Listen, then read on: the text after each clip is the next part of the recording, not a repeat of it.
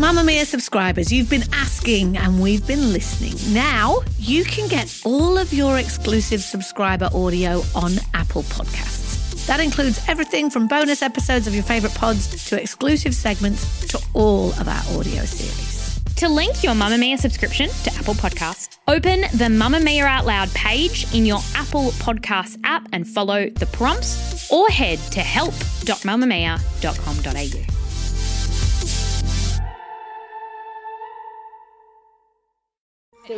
You're listening to a Mamamia podcast. Mamamia acknowledges the traditional owners of land and waters that this podcast is recorded on. Hi there, I'm Claire Murphy with your news headlines for Friday, November 3. The woman accused of murdering 3 people who died from suspected death cap mushroom poisoning will face court.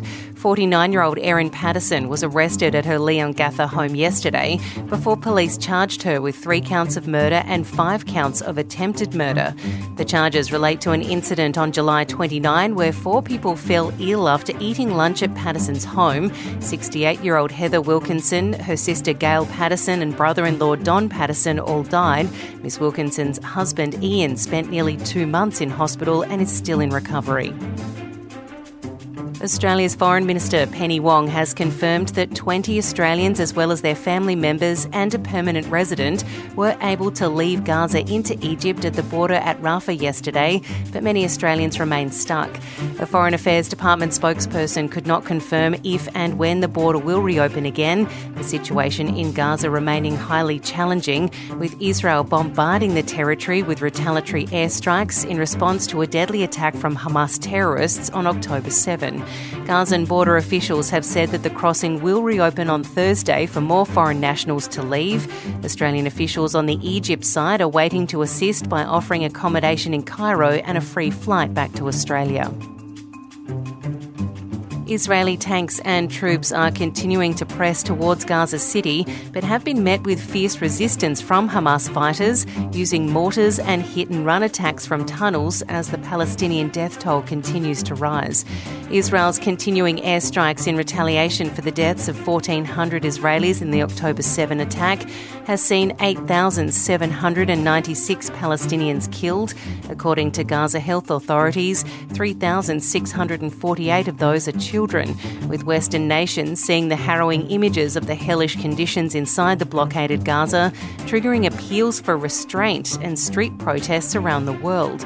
The UN High Commissioner for Human Rights has also expressed concerns that Israel's disproportionate attacks may constitute war crimes, but Israel's right-wing Prime Minister Benjamin Netanyahu is continuing to push for a complete annihilation of Hamas. Showers and storms will accompany a much-needed cool change in Queensland's Western Downs region, where residents are returning home to assess fire damage. Firefighters managed to save 387 homes at Tara, the town losing 58 properties, 9 more than in the Black Summer disaster of 2019. There are still 60 more fires burning across the state. People west of Cairns told to leave after the flames threatened Jumna Dam and Inot Hot Springs. 2 homes have reportedly been lost. An innovative service for young men is hoping to stem violence against women as Australia reels from 5 women killed in 12 days and more than 50 murdered since the start of the year. Social Services Minister Amanda Rishworth said violence against women is not inevitable, but that ending it in one generation requires addressing its root causes. And with First Nation women 34 times more likely to experience violence and 6 times more likely to be murdered as a result of family violence, the government is committing $650,000 over the next 3 years for Family Violence Support Service Dadi Manwaro.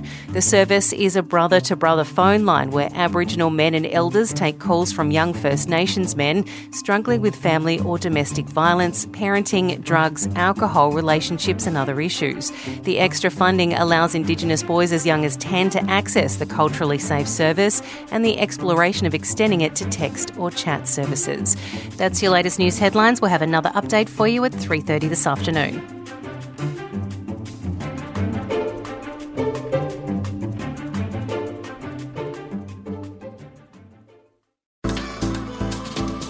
Move by Mamamia is the exercise app for anybody, anywhere. And in case you missed it, we dropped a brand new stretching collection that can be used to improve mobility and bookend your favourite sweat sessions. Mamamia subscribers get unlimited access to Move, and we drop new workouts every single week.